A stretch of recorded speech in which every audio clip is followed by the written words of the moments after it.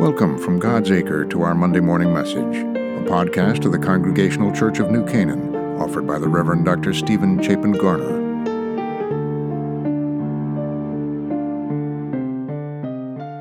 So as we make our way through the Bible, we're going to stay in Genesis 12 for a little while because the call of Abram, the call of Abraham and Sarah is such a foundational and important story. I want to look at it from a couple of different angles. But the text reads again, "Now the Lord said to Abram, 'Go from your country and your kindred and your father's house to a land that I will show you.' Not that a land that I will give you, but a land that I will show you. And I will make you a great nation. I will bless you. I will make your name great so that you will be a blessing.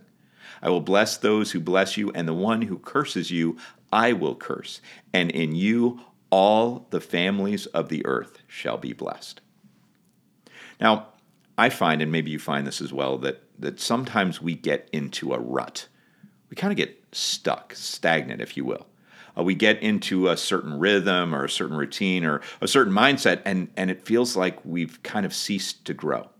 We go to the same job, we go to the same restaurants, we engage in the same activities, we hang out with the same friends, and in time, we can get a little bit bored, and we might become actually boring ourselves. The challenge is that we can become a little bit narrow-minded. We kind of begin to live life with blinders on, unable to see other ways of living. And what we find in the story is that God calls us forth into new experiences. God calls us into new adventures, into new journeys with the intent of unfolding a world of opportunity to us. See, like this story of Abram and Sarai, God wants to broaden, deepen, and enrich our living. So God encourages our exposure to new ideas and new places and new people.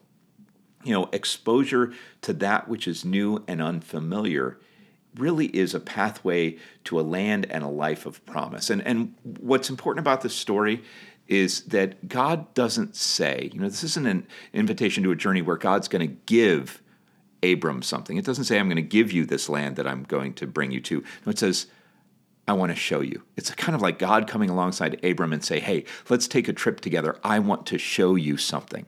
And if you follow the story, God takes Abram and Sarai, lets them see the promised land, but then moves them beyond it. So it's this call just to have a new experience, to see something that might somehow change something.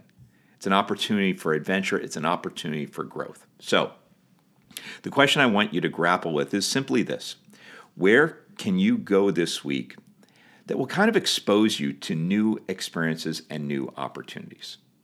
So let's pray about that. Lord God, we ask that you would expose us, push us out of the ruts we tend to get in, break us out of the unhealthy relationships that we're in, drag us out, if need be, of the unproductive patterns of living that we are stuck in.